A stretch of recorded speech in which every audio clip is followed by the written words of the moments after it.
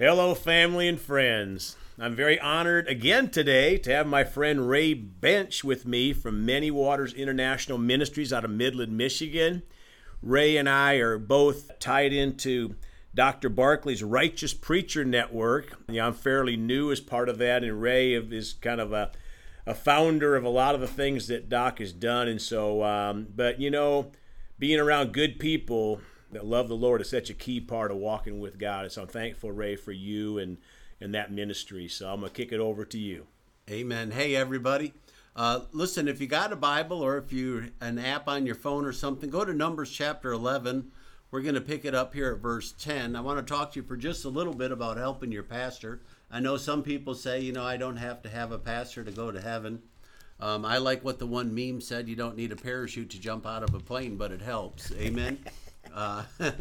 The pastors of fivefold ministries from Ephesians, you're going to Numbers chapter 11, but it says there that God put the fivefold in our lives to help us, to grow us up, to show us what he wanted done, which means to get us ready for the work of the ministry. Amen. Amen. And it turns out that those fivefold, every pastor, they need help. They need people around them that would help them, whether it was Jesus with the 12 rowing the boat, Paul with Titus and Timothy that helped him, Paul and Barnabas, as it were, and Paul and Silas. Amen. And then, of course, we know that Moses had Aaron and Hur around him, so hallelujah. But here's one of my favorite verses in the Old Testament, Numbers chapter 11. We'll pick it up at verse 10.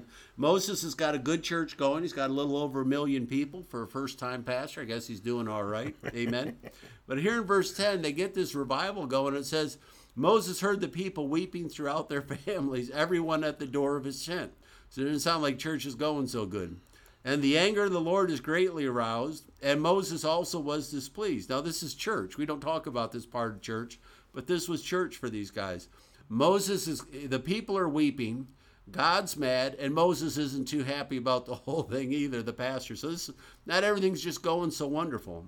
So Moses, in his private prayer time, and you can read the other verses, goes on and he talks to God about how all of this was his idea, and he can't carry it out. But verse 14, I want to really zero in on. It says this, he says to God, I am not able to bear all these people alone because the burden is too heavy for me. Amen. And then the next verse 15 always cracks me up. It says, if you treat me like this, please kill me here and now. We don't think about pastors that way. But Moses is literally praying. He's saying, God, just kill me. I don't want to do this. We're not asking for a show of hands from the pastors today either. But it strikes me that Moses comes to the place that even though God has called him, he's not out of the will of God. Even though God has put this assignment on him, he's not doing something God didn't tell him to do. He's not out of the timing of God. He's not doing this in the, quote, flesh. But he has come to the place where he cannot do this without some help. And in verse 16, God says, then bring the elders, 70 of the elders whom you know to be elders of the people, and officers over them, and bring them to the tabernacle of meeting, we would say the church, that they may stand there with you. Always stand with your pastor. Always stand ready to help you with your pastor. Come to the church with an idea that I'm going to do something there to help. Then look at 17. It says, then I will come down and I will talk with you there, and I will take the spirit that is upon you, Moses, and I will put that same upon them, that they may bear the burden of the people with you, that you may not bear it yourself alone. God's answer to Moses wasn't you need a bigger church. It wasn't you need a better sound system, though those are nice. It wasn't any of those things. It was, Moses, what you need is people around you who care like you care. Moses, you need people around you who have an anointing, not to be the pastor, but to help the pastor the people. This same thing keeps repeating all through the scriptures. Elijah with Elisha. I can't really find anybody, Old or New Testament, that didn't at some point need some help, whether it was the priests and the Levites in the temple or whoever. And I want to encourage you today, not only to find a pastor in the local church, but when you get there, do something to help. Ask the Lord to anoint you to carry your portion. Do something that helps lift the arms of the pastor that he can take better care of those people. And if you haven't found a church, maybe you live here in Greg's area, come find this church. Pastor Mark Pearl is a great pastor. Yes, he is. And this is a wonderful church. But get plugged in. You know, I know there's been a lot of deception and lies, Brother Greg. There's been a lot of false prophets and false pastors. But everybody isn't that way. There are some God-ordained true pastors. And when you find one, he really will help you build your life. And as you help him, God will begin to help you and go to work in your life.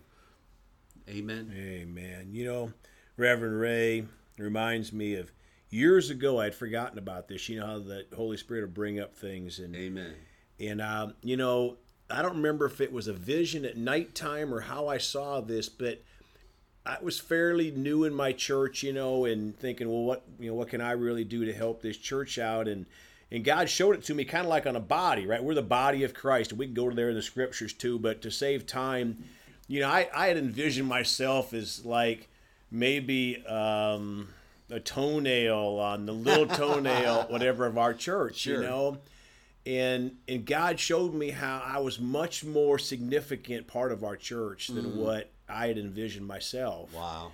And so, you know, the devil wants to minimize us and put us down and All tell the us how time. we're Come not on. going to be worth anything.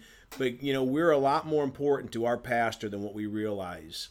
And, you know, a lot of it is just not what you know, but where's your heart? Yes. You know, do you love your pastor, and do you love people, and do you care enough? And, you know, sometimes we can go to church, and I've talked to many people about this, and you can complain about church, and this is too hot, too cold, and whatever, you know, and nobody talked to me. Well, I decided one day I'm going to go seek out people at church Yes. to go talk to that maybe nobody talks to them. It's easy to talk to our buddies. I'm a big Cardinal baseball fan. You want to go, hey, you see the game and whatever, right? And that's all well and good. We can do that outside of church, right?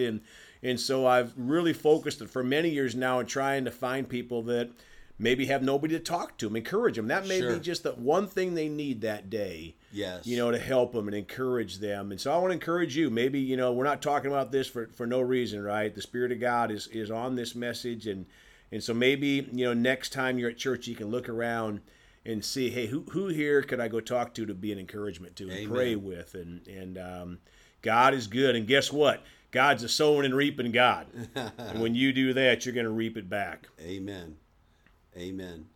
You know, I just real briefly, I tell this story about a guy by the name of Richie Wolfenganger. I've never met Richie, but I was preaching for a pastor friend of mine on the West Coast, and he had a good going and blowing church. And I asked him, I said, how did you get such a good going and blowing church?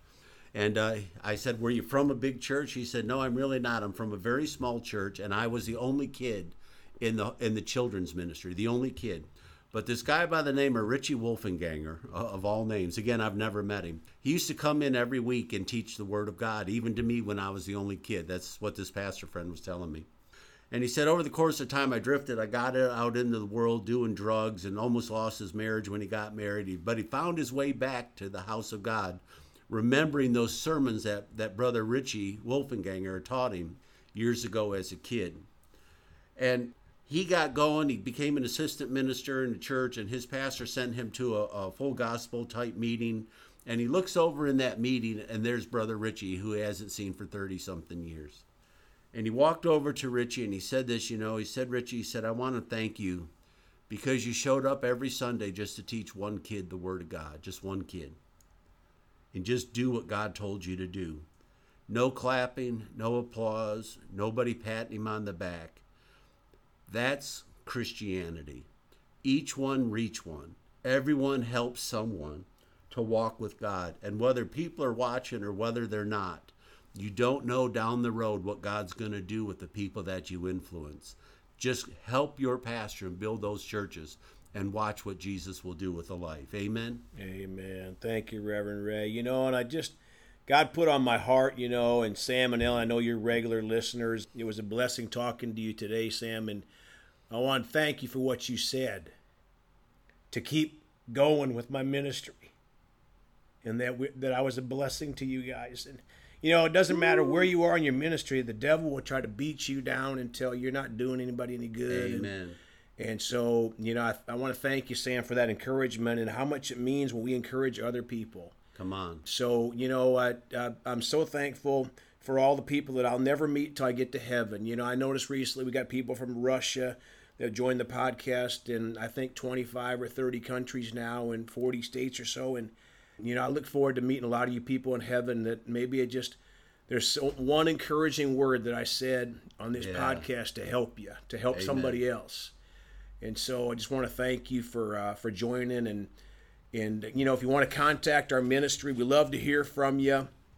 If you want to contact the Reverend Ray, you can do so at raybench.com, and you can reach us by phone at 812-449-8147. And please go talk to someone about Jesus today. I say that every broadcast, and I'm not just filling up airtime. Please go talk to somebody about Jesus today. And remember, Jesus thought about you on the cross at Calvary.